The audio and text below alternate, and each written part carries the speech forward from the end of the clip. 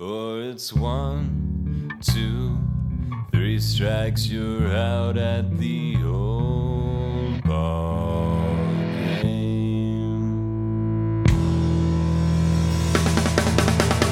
Take me out to the ball game. Take me out with the crowd. Buy me some peanuts and Cracker Jacks. I don't care if I ever get back. Let me root for the home team. If they don't win, it's a shame. For it's 1, 2, 3 strikes, you're out at the old ball game.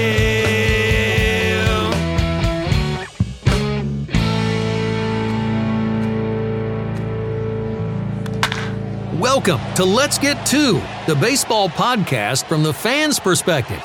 Now here's your host, James Christopher. And welcome to Let's Get To. I am your host, James Christopher, and I am hanging out with some of my friends. I was thinking about some of the stuff that I missed the most about not being at a baseball game live this year. And look, I know that I'm 44, going on 45, and we'll get there so much closer than maybe I want to. But one of the things I missed the most are mascots. I love a mascot. When I see a mascot, I turn into a 3-year-old, and I sometimes will bring either the grandson or my soon-to-be nephew, Duncan, to meet Swatson or to see the pickle or see Dylan the pickle. And it's for him, but it's for me. So I love mascots, and I have a couple of my favorites out here.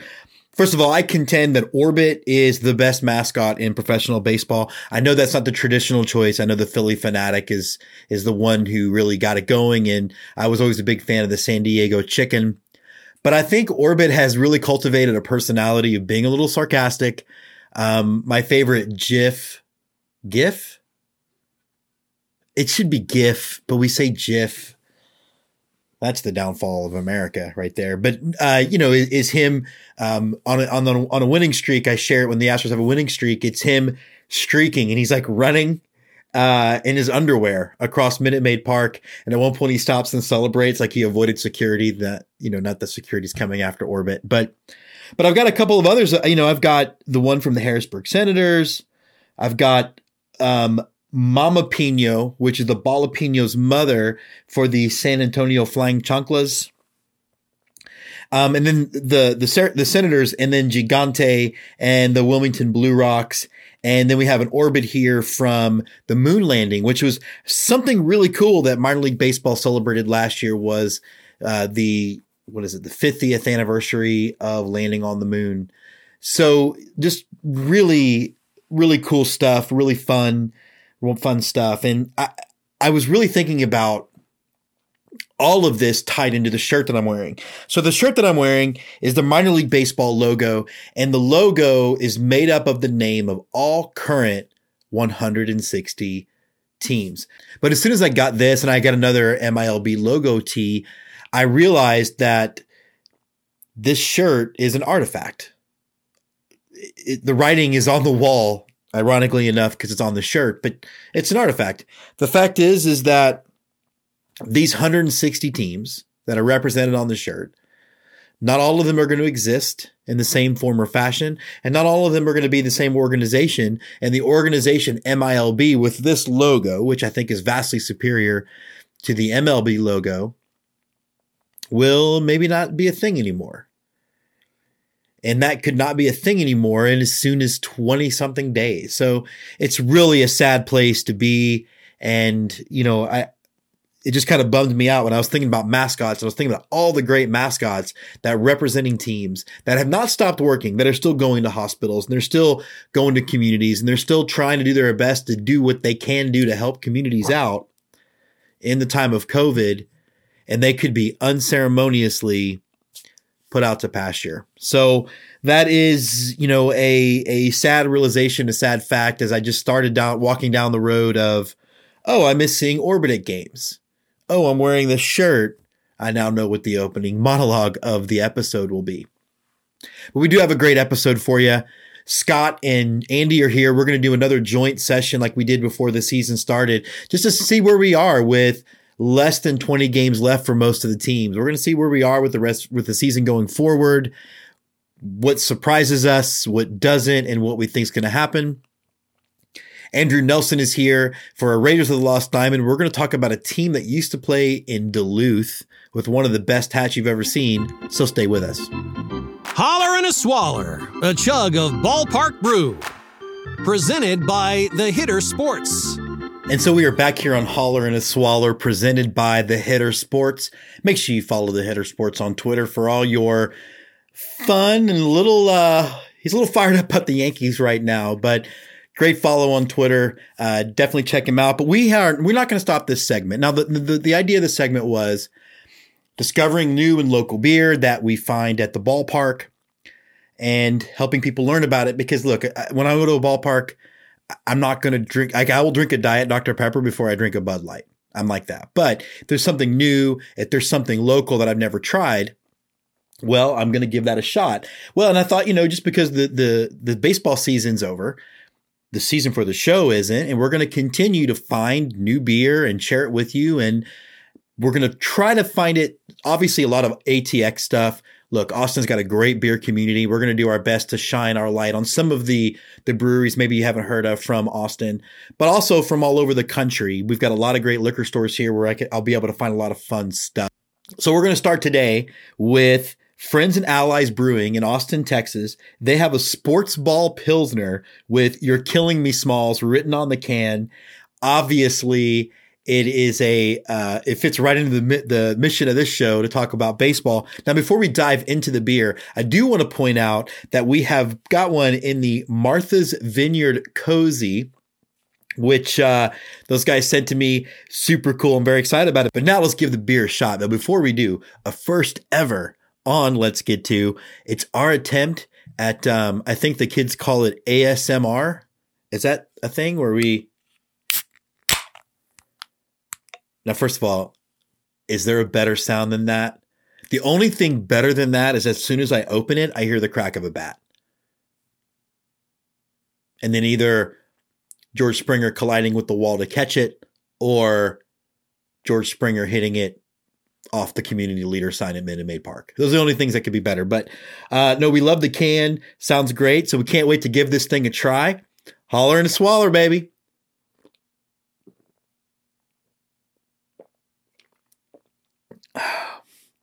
Oh, that's very good. Oh, that's very, very good. It's very light. It's crisp. This is the perfect sitting outside drinking beer. This is great. This is really, really good. And I do want to point out, for the first time in several Hollers in the Swaller, I didn't pour it down the wrong pipe, which happened twice. And I didn't accidentally grab the can from the wrong end and have to do with this awkward thing. So the streak is broken. Go Go Astros, a focus on H-Town hardball.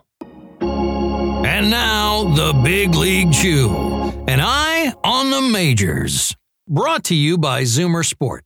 And we are back here on Let's Get To with, it's now the Three Musketeers. We are back. We have Andy Tom Chesson from Go Go Astros and Scott McIntyre from the Big League Chew to talk about a season that, while it just began, it's already almost over. It's like the first time I made love. How are you guys doing?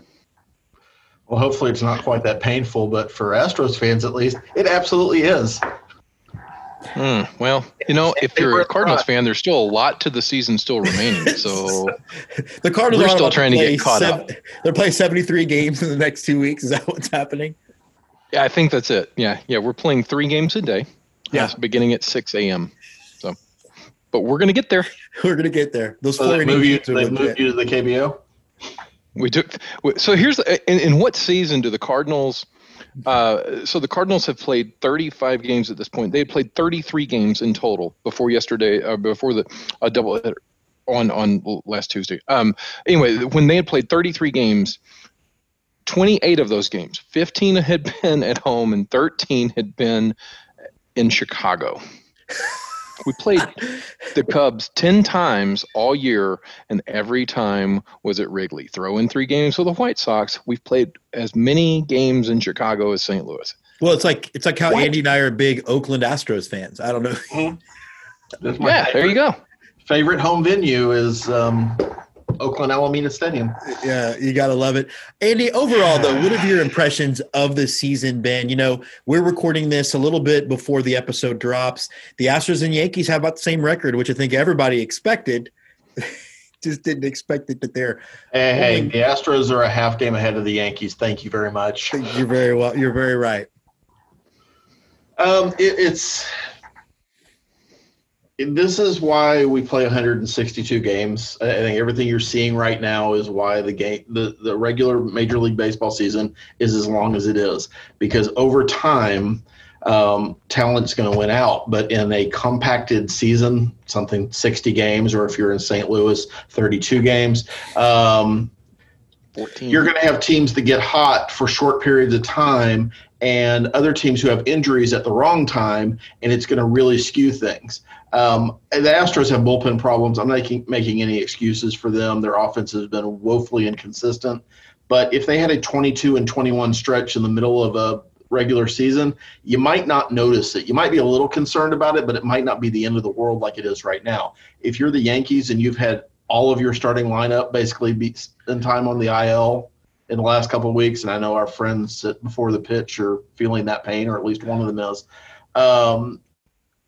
you're going to have a season like this, and you've got the Rays who've taken advantage and the A's who've taken advantage because they've been hot and managed to not get injured.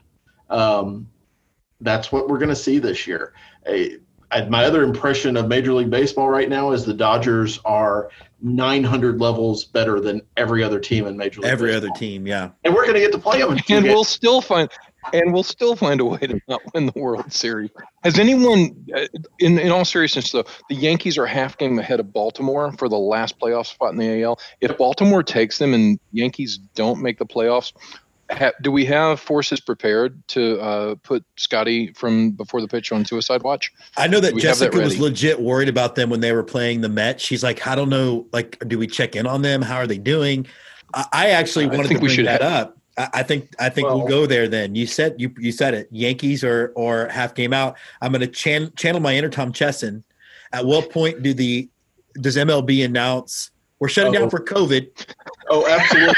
I was just about to say there is no way that they won't just cancel the season immediately. Or we expand it to 18 teams. There you go. No, I mean, I think so. You know, you're talking about what's happening this season. You know, we touched on it on the last show. I saw that Andy agreed with me in that, or I agreed with him, whichever way, that the 8-team playoff in each side will probably be something to stay. So even though there's 162 games, the more you expand the size of the playoffs, the less the length of the season really matters, because it's this frenetic race there at the end. And I think we're getting the taste for that. You know, even though some of it feels kind of like, we're only playing 60 games this year. I still think that next year and years to come, if they maintain 16 postseason teams, there's going to be this craziness in the last month of the season. We better get used to it in September, with a whole lot of teams still playing for a berth in October.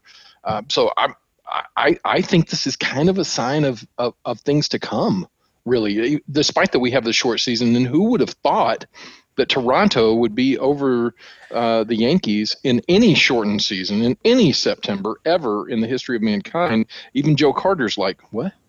So, I'm a big believer in the Buffalo Fighting Bigios. I don't know about you guys, but I'm a big believer in them. And I don't want to just focus on the American League, but I think the difference is not necessarily the field of participants in a 16-game playoff, but the seedings of those teams. Because if you look back at our predictions, and I think we're pretty smart people, Astros, Twins, and Yankees were, I think, unanimously picked to win the 3 divisions of the American League, and they're 6, 7, and 8 right now. Yeah. I think I had Tampa. I may have had Tampa. I know I had Tampa doing. You had Tampa, but you're in the end. I know you were telling me how great the Angels were going to be, and even I thought you said we're not talking about the American League. I thought you said we're not talking about the American League. How am I supposed to know that nobody can pitch in Anaheim?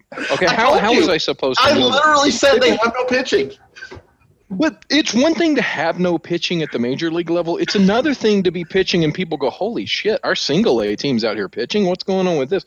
I mean, no, they literally, I mean, there's no, but there, well, Yeah, but it's only because you guys are injured. This is the cream of their crop. Yeah. There's no way that Joe Madden looks at the Angels and goes, I wonder what's wrong with our team. You can't throw the freaking ball. That's the problem, Joe. It's very simple. When Justin and I were driving back from our little anniversary thing, she said, man, I hope we don't get swept by a team with no pitching. And I kind of looked at her and she goes, well, that's what Andy said. So look at you, Andy, you're an influencer.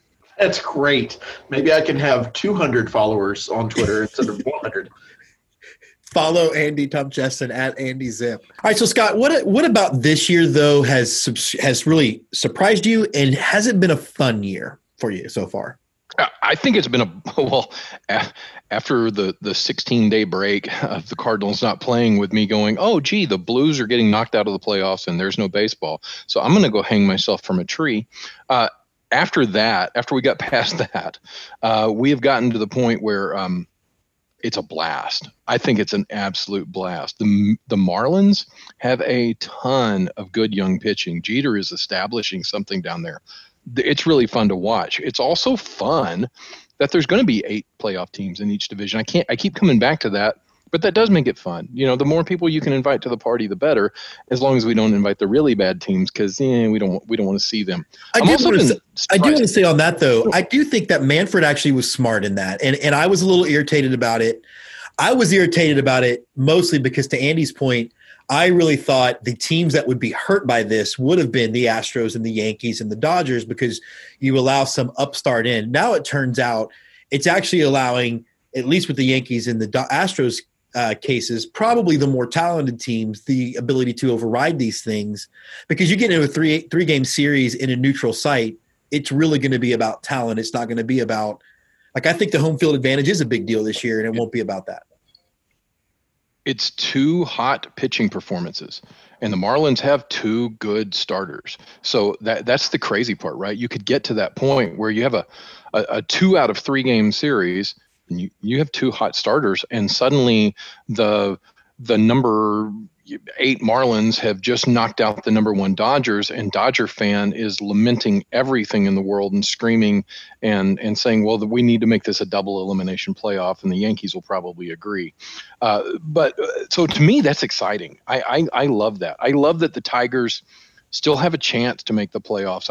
I think the American League Central as a whole has been quite surprising. Cleveland has silently and quietly gone to tie the division lead over there, despite offseason losses, despite Mike Clevenger going away, despite the internal team strife. You want to talk about a team, and no pun intended, that they've circled the wagons well. It has been Cleveland. They have done an amazing job to really say, we're going to close things off. We're going to protect ourselves, and we're going to get through this. They've done a great job. I wear the Cardinals gear all the time, but I'm going to say that I think Mike Shildt has done an amazing job juggling things around with the Cardinals to be a game above 500. Yeah. You lost. There were 27 games in 23 days. That's incredible. I shared a stat with you from the past weekend too, Jim, that we had 20 games taking place in the same day. That was more since 1974. Yeah. So to me, we're playing a lot of baseball under changing rules and regulations, and guys like Kevin Cash and Mike Shildt and the like are really getting through it while not having individual performances that elevate them. Andy, Scott mentioned a couple of young managers that have adapted well to this. The Astros have anything but a young manager, and I don't want to get too much into this, but how do you think Dusty has done in this particular scenario with the hand that he's been dealt? Well, first of all, you could take 3 of those young managers, add them together, and you still wouldn't have one Dusty Baker level of experience. Dusty is what we thought he was. I will say, trying to give him the benefit of the doubt, I think he's been dealt a crappy hand, because the team he thought he had is not the team he has, and that's just what this year is. But I think an effective manager doesn't do what he's doing to the bullpen, doesn't let guys go 9 days without pitching and let some other guys pitch 9 days in a row. regardless of effectiveness, and that's been one of Dusty's issues, is that he has always been bad at managing bullpens. He's had much better bullpens, and so it's hidden some of that, but he is notorious for riding the hot hand on a young arm until it doesn't give you anything anymore, and using guys in really weird situations, and we've seen that all season long. The offense has come and gone for the Astros, and I think that's a lot about the relative health of your main players. But our record is what it is in spite of Dusty, not because of Dusty. So, the days of playing a hunch are gone, right? Right, Andy? You can't do that nowadays. I don't want to say that's true, because I think we had a manager, and every manager that we have for the next decade is going to pale in comparison to the one who won the World Series for us. So A.J. Hinch was very, very, very good, and he will be very good in New York next year or wherever he ends up landing. Once as he writes Springer's name into the leadoff spot. Yeah, it's going to be super difficult to watch that. But Dusty isn't that guy. But Hinch played hunches all the time. He just had reasons for playing those hunches. Dusty plays hunches because I had eggs this morning, and your last name has a G in it, so you're going to had eggs this morning, and that's what Hank Aaron said I should do. Which Hank Aaron comes up more. By the way, I went to a club with Hank Aaron once. Let me tell you about that. Scott, did you have something you wanted to add to that? That's really the equivalent of saying, well, back in my day. I think that if you're playing to the point, and that's what I was trying to say, Andy's right. If you're playing a hunch because you have data behind it or because you have a grand scheme, that's one thing. I will admit I have not watched that many Astros games.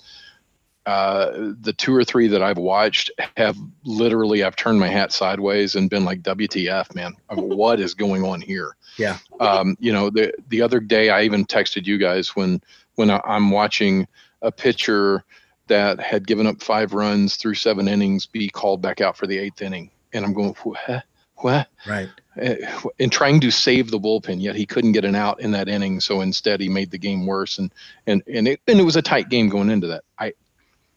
People that have watched, I think this is why Washington fans got nuts over dealing with Dusty. Like, he's a good guy. We like the guy. We understand why he's there, but you get in your own way, Dusty. Get out of your way. I do think there's a chance he retires after this season. He looks like this is no fun, and I do feel like, and I'll get one more thought from Andy on this, but I think the frustrating thing for me is if the bullpen really is young and you really don't know who they are, and I believe all of those things are true, despite what that douche Dan Clark Sports says. Anyway, but the fact is, you got to throw them then. And I think giving a rookie reliever, I every time he plays the matchup, I think about Billy Beane as Brad Pitt as Billy Beane. I don't care about righty-lefty. Righty-lefty. Give these guys clean innings and let them pitch until they can't pitch anymore and figure out what they can do. But this trying to play matchup with guys when nowadays most guys have good reverse splits anyway. I don't know, Andy, final thought on that? It's frustrating. Would you like to have Brad Peacock and Will Harris and a healthy Joe Smith or a non-opted out Joe Smith and Devo from pre-2018? Yes, that would be great. I think the guys in the bullpen, for the most part, have done as well as they can. I think one of the keys that Dusty refuses to look at is something you just said, putting them in positions to succeed, which I think is one of the things Hinch was really, really good at. You start off a young guy with a clean inning. You give a guy experience when there is a lead, and you test them going from that point. You don't throw them into the fire of, hey, bases loaded, nobody out. Let's call you up from Fayetteville and see what you can do today, right now. Go. Warmed up, don't care. Yeah. I didn't warm up in 1957 when I faced blah, blah, blah, blah, blah, blah, blah. Well, I do think that's a good point, though. I think last night Chase DeYoung actually had a really good start, and he made it through the lineup, I think, twice. You're playing a 7-inning doubleheader. You're planning on it being a bullpen game anyway. Pat him on the butt and say, you went from Constellation Field to this, and you shut out that team. Move on. So a couple of things as we faced this week coming up, and I kind of wanted your thoughts. And Scott, we'll go to you first, but I do want to hear from Andy on this. We had Darian Sills Evans on last week talking about Tom Seaver, and one of the players he faced the most was Lou Brock. Lou Brock, I'm only familiar with, obviously, retrospectively, because he was one of Biggio's favorite players, and so that made me go look him up. Tell me a little bit about what losing Lou Brock means to the St. Louis Cardinal community. Lou Brock was, first of all, he's amazing as a player, but as a former player, I think he was even more amazing. His involvement around the clubhouse, his involvement with the team, even after losing a leg to diabetes a few years ago, he would still make appearances with the team. It's a huge loss, you know. To say you've lost an 81-year-old person and that's a loss, it's not like losing someone at a very young age. Yeah, it still is. It's just a leadership. This is a guy who would come into the clubhouse for the Cardinals or show up at spring training and would know people by name. Cardinals announcer Brad Thompson has even said, he walked up and put his hand on his back and go, "Hey, Mr. Thompson, how you doing?" And Brad Thompson was like, "Oh my God, he knows my name." Well, and then realized later, I have my name on the back of my jersey. So, but Lou had a way of doing that with people that I think was amazing. We have to look back at Lou as a player as well. Lou as a player was one of 4 people to ever put a ball in the center field bleachers at the old Polo Grounds. Now, what does that mean? It's 450 feet just to the fence at the old Polo Grounds. When you see Willie Mays making the catch behind his back, he's 444 feet away from home plate, which makes that catch all the more interesting. But only 4 people ever put a ball there. Lou Brock was also one of the first players that went the college route. He was he was born in El Dorado, Arkansas. He went to Southern University and then found his way up through the ranks of the Cubs organization. And when he was traded in '65 for Ernie Broglio, who had been Cy Young candidate the year before, that trade, the Cardinals were ripped throughout newspapers for that trade because you made such a stupid trade. Well, Broglio retired a couple of years later, and Lou Brock went on to steal 938 bases, revolutionizing the way that the base was stolen. Maury Wills would take the long lead. Lou Brock didn't. He took a short lead and read pitchers. He had an 8mm camera in the dugout studying pitchers long before anybody else did. Brilliant guy. What? Were there trash cans? Were there trash cans saying, "Go, Lou, go"? You can't watch it live on 8mm, guys. You can't watch that. Hey, we are just triggered by the word. He's watching it later. You said cameras and dugout. We can't do that in 2020. We're triggered. Well, no, but you could with an 8mm. You can still use an 8mm in the dugout. Probably like, what the hell is that thing? They would bang on the trash can to tell Lou when to take off running. I did before I get. I want to get Andy's thoughts on Lou before we move to the next topic. But one of the things that I thought was, I found myself watching the Mets game the other day, and Keith Hernandez, who body shiver, but was showing that Lou Brock photobombed his very first Topps photo shoot for his very first baseball card. And Topps sent the photo to the Mets thing, and they put it up, and it was hilarious. Andy, any thoughts on losing either Lou Brock or Tom Seaver? For Lou Brock, and this is, again, everything through the scope of being growing up an Astros fan, the Cardinals were the organization when you're a Houston Astro and playing in the Astrodome that you want to be. You want to have guys with blazing speed that steal a lot of bases, that are super great defensively, that cover huge amounts of ground, that do backflips, coming on to the opening day of shortstop Ozzie Smith. And I got to see Mr. Brock probably the last 4 years of his career, because I think he retired in '79. Come to the Astrodome, and it's just, that's what you wanted baseball to be when you're a little kid, because he was a guy not dissimilar to a lot of Cardinals players from that era that looked like they are having fun, they're playing the game the right way. And it's you had Wills, and that kind of led to Ozzie Smith, which kind of led to Willis McGee. There were just some great players that embodied what you wanted baseball to be before it became, let's see how far I can hit a home run.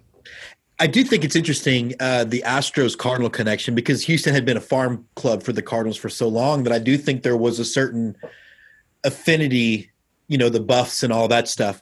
Next topic, and we'll tear through these last two quickly, but there's been a push and movement to essentially honor Roberto Clemente the same way they honor Jackie Robinson, having players. I think this week all the Astros associated with Puerto Rico, the Puerto Rican Astros players all wore 21. I'm in favor of that. I don't know where you guys fall on. I mean, it seems like you can't not honor too many people like that, I think. Scott? Yeah, I mean, Clemente is, I think, and there's a reason that the Humanitarian of the Year award is named after him.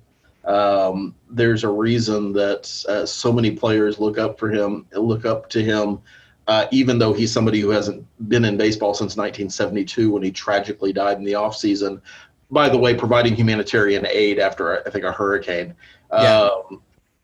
He's one of the pillars. If you were building a true Mount Rushmore of what baseball has been, especially since 1900, I think he's somebody you have to talk about being up there. And I don't think he gets near the credit he deserves for being the player that he was. He's a 15-time All-Star.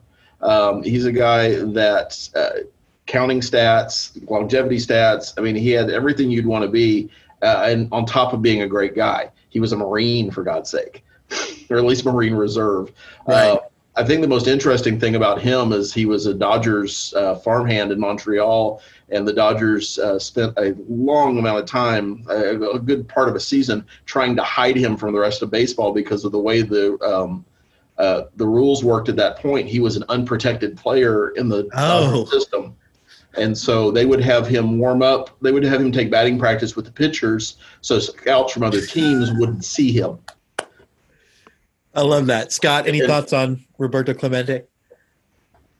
With Yadier Molina behind the plate in St. Louis, who is a pillar of the I would think of the Puerto Rican community and a proud representative of his Puerto Rican roots.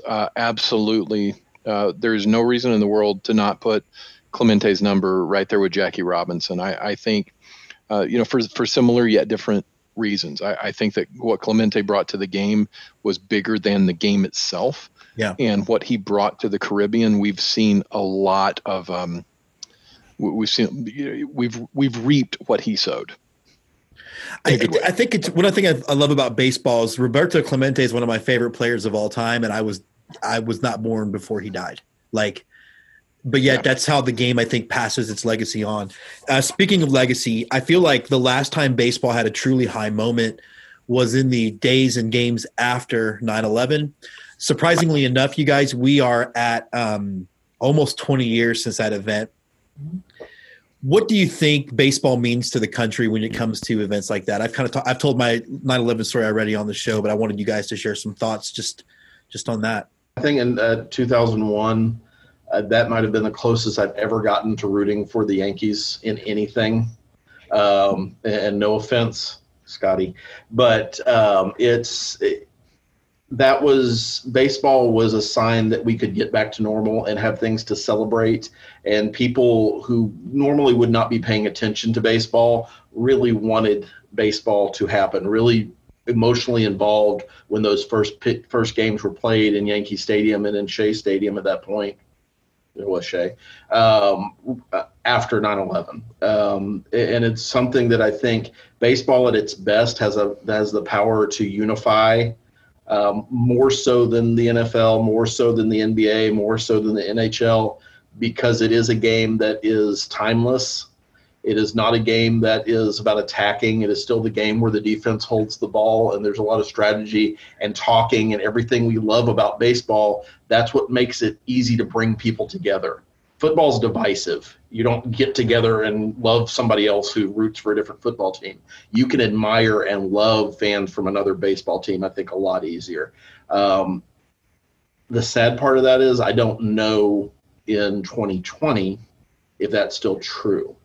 And I think we talked about this on the show before. Baseball had a big opportunity to be kind of that unifying force this summer, and instead pissed it away by having a mini labor dispute prior to bequeathing us 60 games. And the 60 games are fun, and some people are really into it, and it's great that they expanded the playoffs for some people. It's not so great that they put a runner on second, but I mean, they've tried to make things work. But I think they've cashed in whatever cachet they've had, and it's just not enough anymore. And I don't know that this version of Major League Baseball is ever going to be able to get back to that. And I hope I'm wrong, but that's kind of where I am on September 11th, 2020. Scott? It's almost like the last season of Brockmire was like really seeing into the future for how what was going to become of baseball. No, I think from 9/11, it did show that there's a unifying event, and I do believe that's really what it takes. It in times of America's been disjointed before, and it takes tragic events like that where we have a enemy that we can point at that unifies us. So I haven't given up hope in that regard. I think baseball was definitely a unifying force at the time. The Subway Series, the teams themselves were good at the time as well, so that everybody kind of came around New York.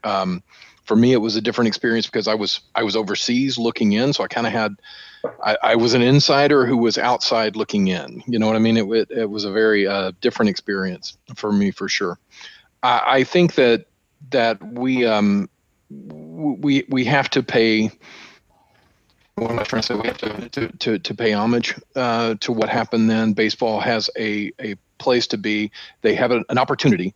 Baseball has an opportunity to capitalize on remembering itself and how it treated things correctly on 9/11, and we can do that again. And I really hope that Rob Manfred and company do that.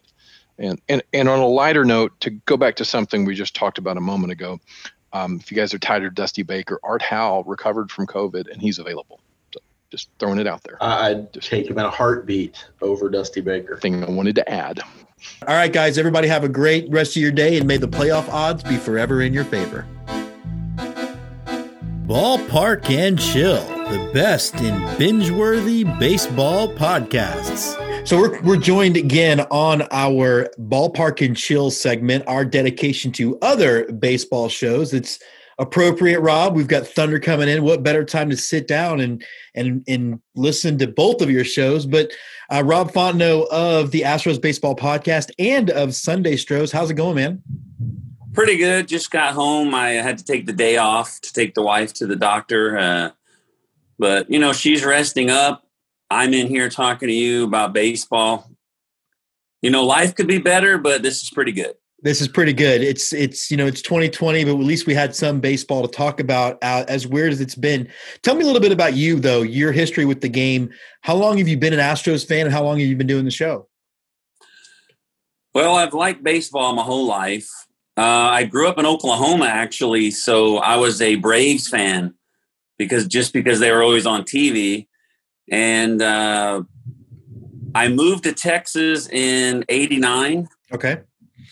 And then I was living in Seguin, which is 2 hours away from Houston. And I actually went to the game to see the Cubs. And I think this was in '96, maybe '97. But I enjoyed the game so much that I went back. Uh-huh. And then by the second or third game, I was an Astros fan. So I've been a fan ever since. And then the podcast, the way that happened was these guys at work were talking about it. Like, hey, let's start a podcast. They weren't talking to me about it, but they were talking. Right. And I just happened to see an app to make a podcast. And so I just said, hey, I'm going to try this out. And then when I get to work, I'll let them know, how to do it or see what it's about. Just tell them about the app. And so while I was sitting there, okay, well, what am I going to talk about? I have no idea what to talk about. And so I was like, okay, well, what do I love? What am I passionate about? And it was the Astros. And so, I was going to do like the entire sports or the entire baseball, but I just wanted to narrow it down to the Astros. So I got started like 2.5 years ago, I guess maybe a little bit more now. It was February before the 2018 season. Okay. And it just starts out like 5 people listening to it. And 2.5 years later, I'm still here. Luckily, nothing eventful has happened since the 2017 World Series that maybe have made your show more interesting. No. Oh, man. I actually do want to jump to that real quick because our show is very different than yours, which is why I think it's so cool that we can all have this medium. Ours is much more minor league focused and sort of culture of the game focused. But I end up being the guy that gets invited onto shows primarily in New York to explain how you can still be an Astros fan after they committed what Twitter tells me is the greatest sin in the history of humanity. How can you still be an Astros fan after they committed the greatest sin in the history of humanity? Tongue planted firmly in cheek, of course.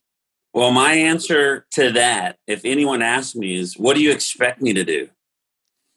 Just stop liking them just because they cheated? Like, who am I supposed to? Am I supposed to be a Rangers fan? Am I supposed to just get MLB package and like somebody else?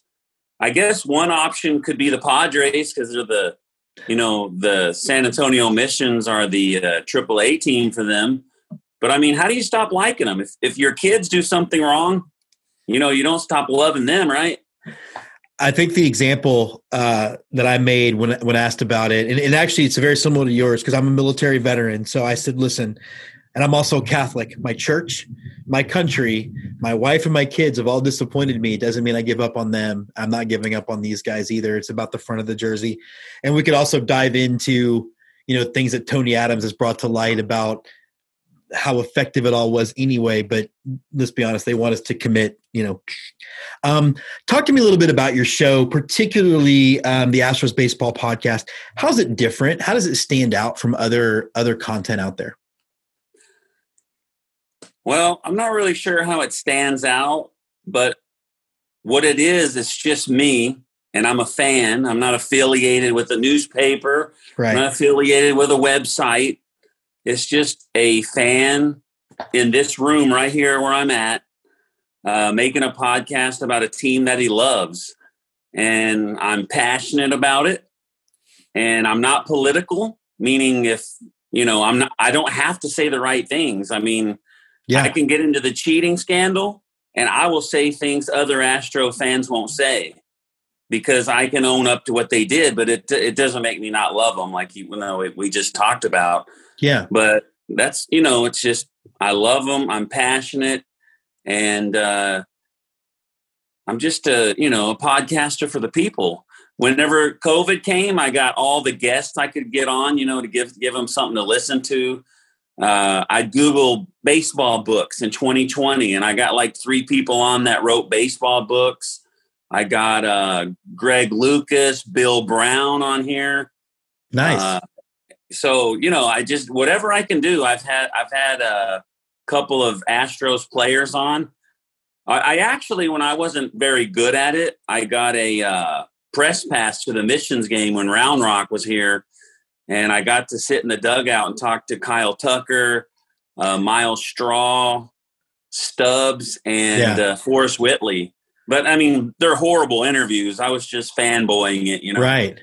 But I think that comes through in a good way, though. I do think that's maybe what I like about it. It isn't you're not trying to be something that you're not, in the sense that I don't feel like I'm watching someone try to be ESPN. Like the fact that you love this team, warts and all, comes through. And I think that's really hard to do in this medium. And I think it's really refreshing. Yeah, I don't sit here and, try to be a sportscaster. I'm just a fan talking into a microphone. And, like when I first started, I'm pretty much just telling you the results of the game and my thoughts of the game, give you the pitching matchups for the next series. And for a while I was thinking, why would anybody want to hear this? I mean, they could just, they watch the games. They can look it up on the computer. Right. But I got a lot of feedback. People like it. They're like, hey, I was out of town and I tune in on Sunday to your show and I catch up on everything that happened on the weekend series. So it just works for me. Well, speaking of Sundays, you also partner for another show with a friend of ours that's been on our show a bunch. He goes by Stevie Proud on Twitter. Shout out to one of our favorite Astros UK fans. How did that show come about? He was a guest on my show on a Sunday, and we enjoyed it. We had fun together. And then I said, hey, come back next Sunday, because it's a lot funner to talk to somebody than it is to be by yourself. Yeah. And it also makes the podcast a lot longer because, you get into conversations with a fan. And so anyway, he came back the second time. And when I introduced him, I said, hey, this is Sunday Strohs. because we did it 2 Sundays in a row. And I told him, hey, just keep coming back. You know, this is fun. But he said, I want to start my own. Okay. So let's do our own together. So I said, okay, let's do it. So we came up with the logo. We made a promo video. I mean, we're putting all the effort into this Sunday Stros, way more effort than I put into Astros baseball, way more. Right, right. I guess let's turn to the team then. You know, we're going to hot link all the shows so everybody can find it. Been a very weird season. We actually had in the segment before this, our kind of our Astros-centered guy on our Go-Go Astros segment give his thoughts. Overall, Rob, what are your thoughts on the job Dusty Baker has done so far this year? It seems like he makes mistakes, like not taking pitchers out. I know he has a reputation for leaving them out there too long. Like an example would be Framber Valdez the other day. Mm-hmm. He had already thrown 100 pitches, but he threw them out there for the 8th inning and gave up like 3 hits, and he took them out. He should have just taken them out. Even my wife knew. She's like, why is he going back in? He's already thrown 100 pitches. Right. And I know it was to protect the bullpen. And, sometimes he puts someone in there and you're kind of thinking, I guess he doesn't want to win this. And then sometimes with the batting order, some people don't understand why people like Correa, when they get hot, he doesn't move them up. Yeah. It doesn't make sense. And I don't know, but I think he's doing the best he can with this bullpen. It's a very weird season too. I guess as we close out, I mean, what do you forecast? I mean, do you feel like this is the team primed to when the playoffs do start? And I think the playoffs actually are going to be pretty advantageous to the Astros. I think basically playing in a bubble and not playing just a one game wild card, but a 3-game series might actually help them. What do you feel like the forecast for the Astros making the playoffs looks like when they get in? Well, a few days ago, it looked like a cakewalk that we're going to be the number 2 seed in the West, and possibly the number 1 seed, because when Oakland came to Houston, we put it on them. Yeah. But we can't win on the road, which is just weird because usually we're very good on the road. So this year is very different in that way. But if Verlander came back, I know Lance McCullers Jr., I don't have any faith in him at all, but he's injured. He's got the neck issue. If Verlander comes back, I know Bregman came back. We got injuries. If we're healthy, we can compete with anybody.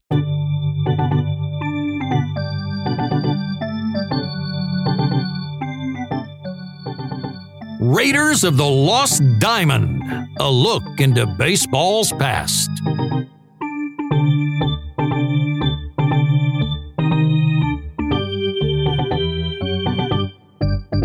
Today we're talking about the Duluth Superior Dukes. They're a team that is... I put it all together from the hat, yeah. My hat, yes. Yeah. They're a team that played in different iterations in Duluth, Minnesota for many years. Duluth is a picturesque town. It's certainly known for tourism nowadays, but it was traditionally a shipping and iron ore town back in the day. Iron ore and lumber shipped out of there. Still does to a certain extent, but not as much as it used to. And Superior is right across the river from Duluth in Wisconsin. So they're known as the Twin Ports collectively. Everything's a twin with you people up there. Yeah.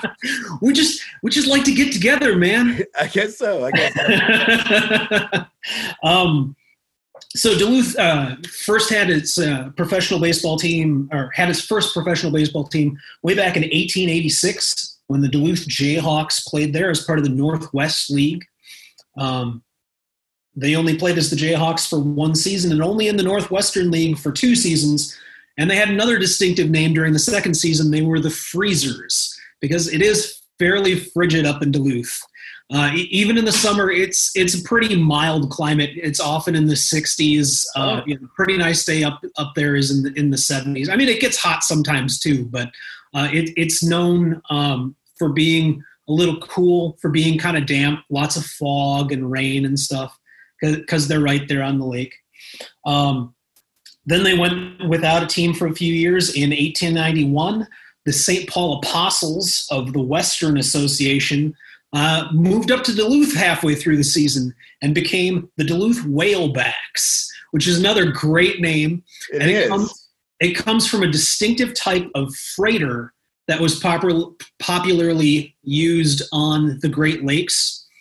And there is currently the world's only remaining whaleback freighter is a museum ship in Superior, Wisconsin. It's called the SS Meteor. Okay. So you can go visit that if you ever find yourself in the Duluth Superior area.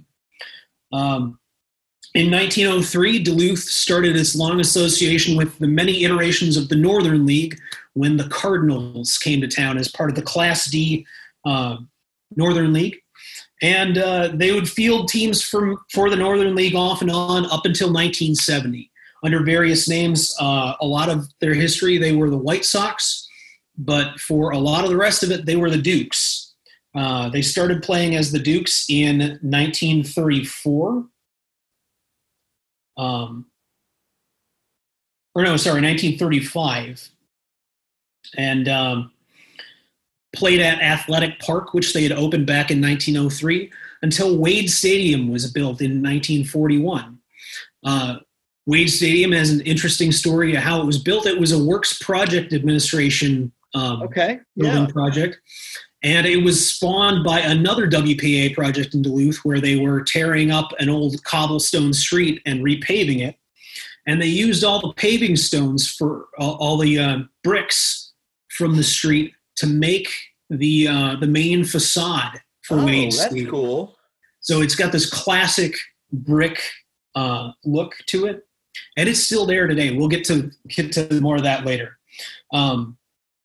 Unfortunately, the early Dukes weren't really known for much good other than their interesting ballpark story.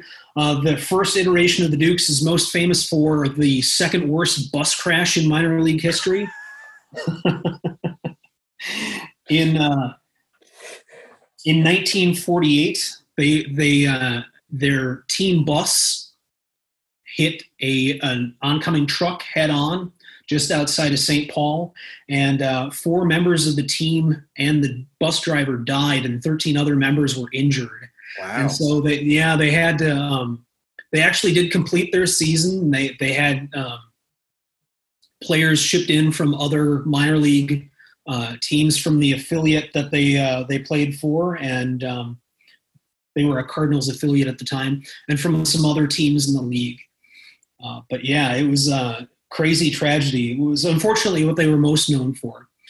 And then later on, their second iteration, which was from the late 50s until 1970.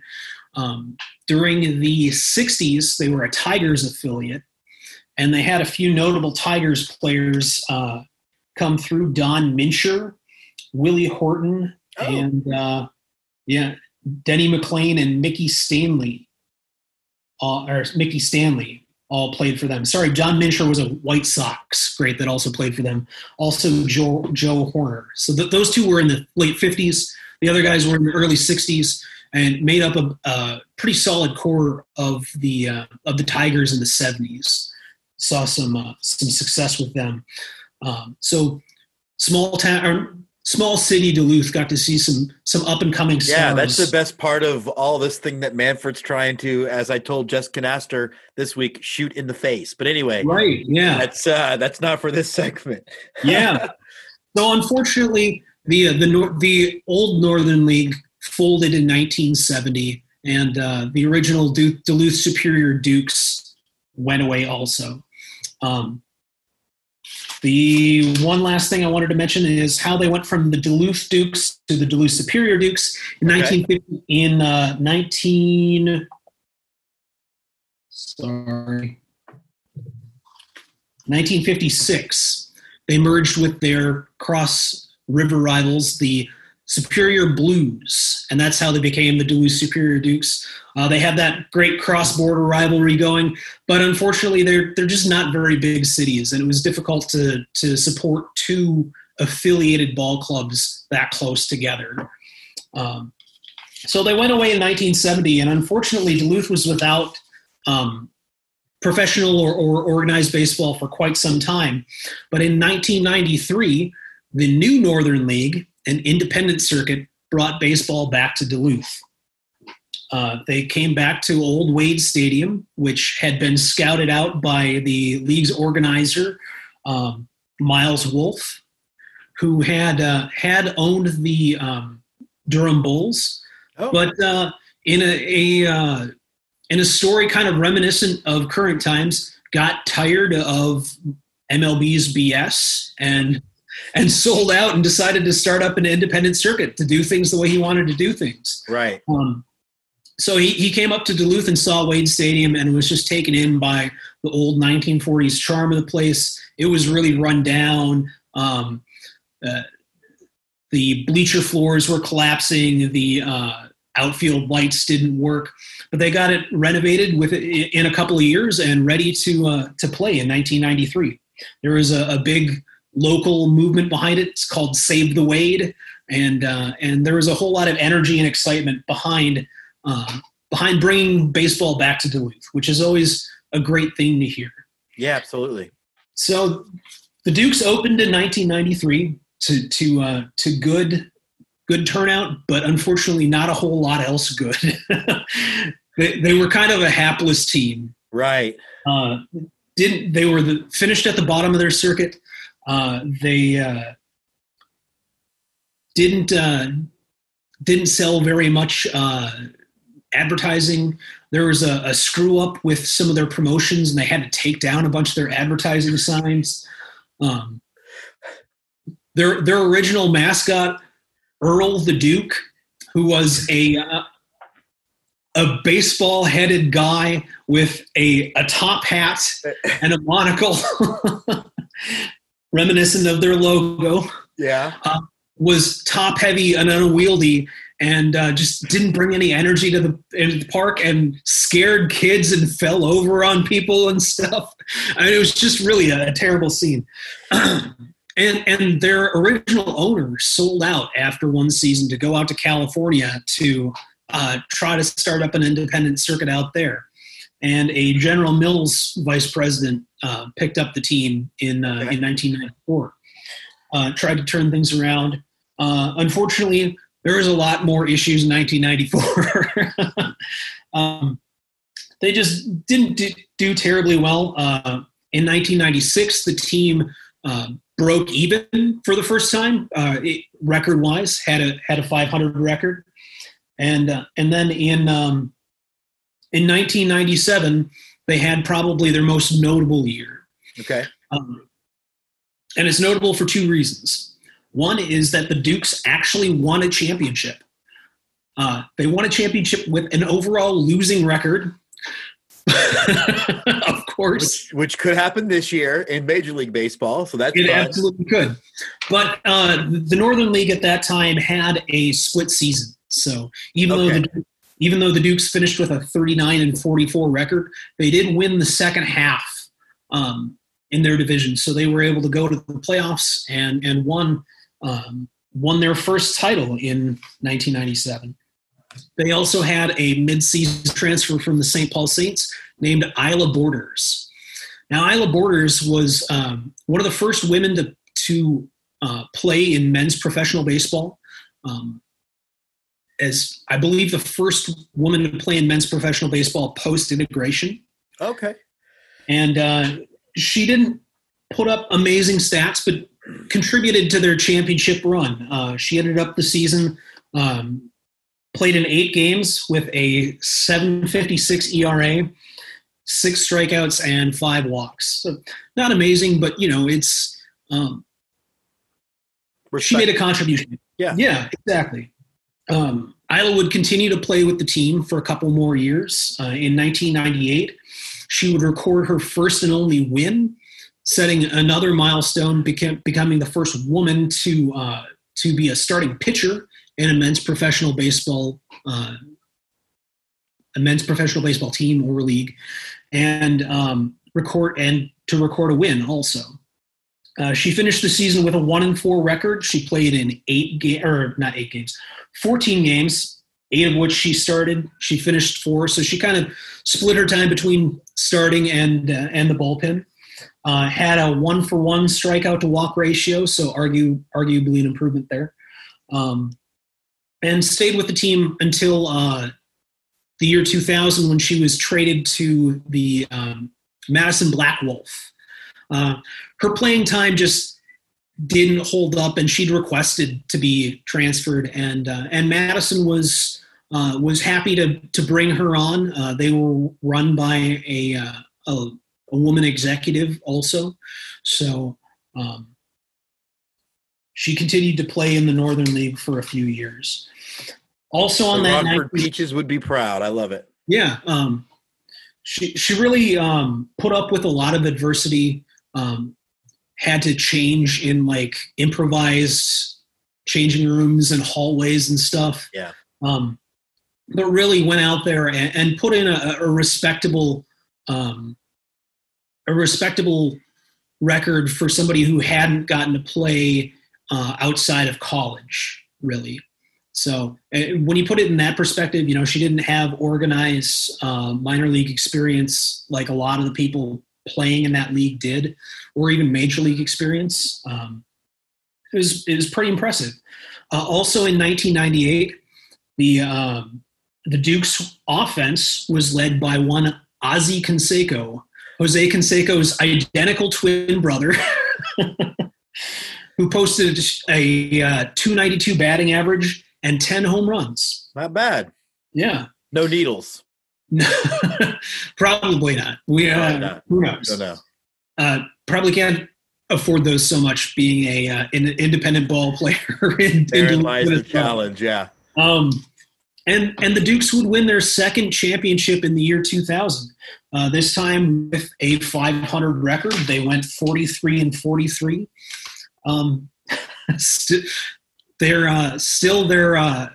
tying their best mark, really. They never had a winning season. Wow. Okay.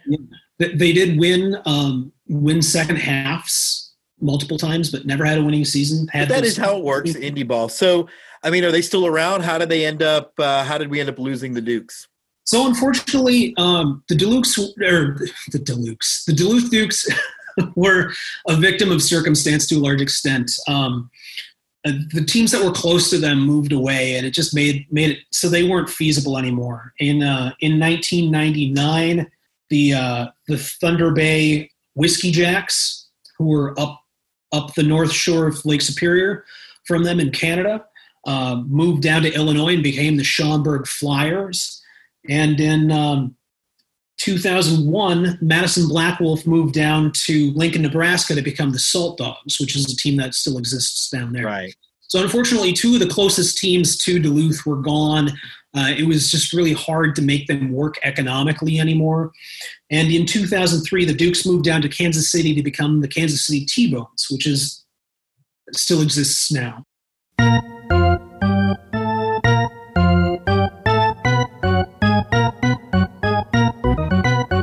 And now, on to close it out, the right-hander from Houston, Texas, James Christopher.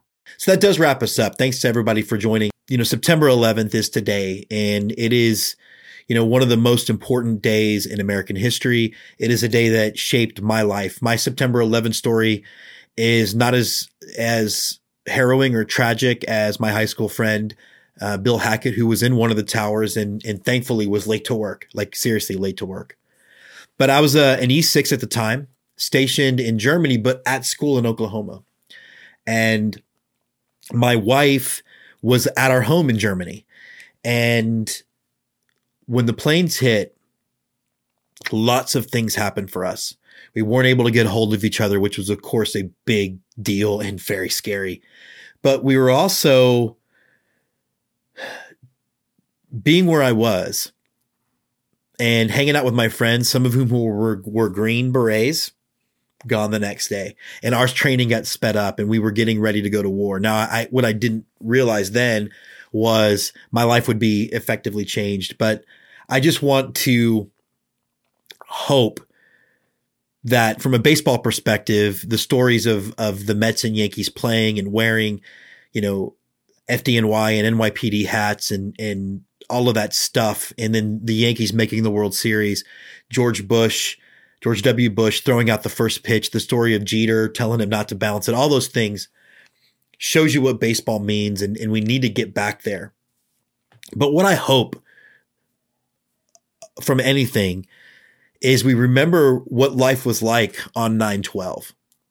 And we remember what life was like when for a minute we were all Americans again and we put petty disagreements aside and we really were trying to be unified. And hopefully we can get back there again because we need to.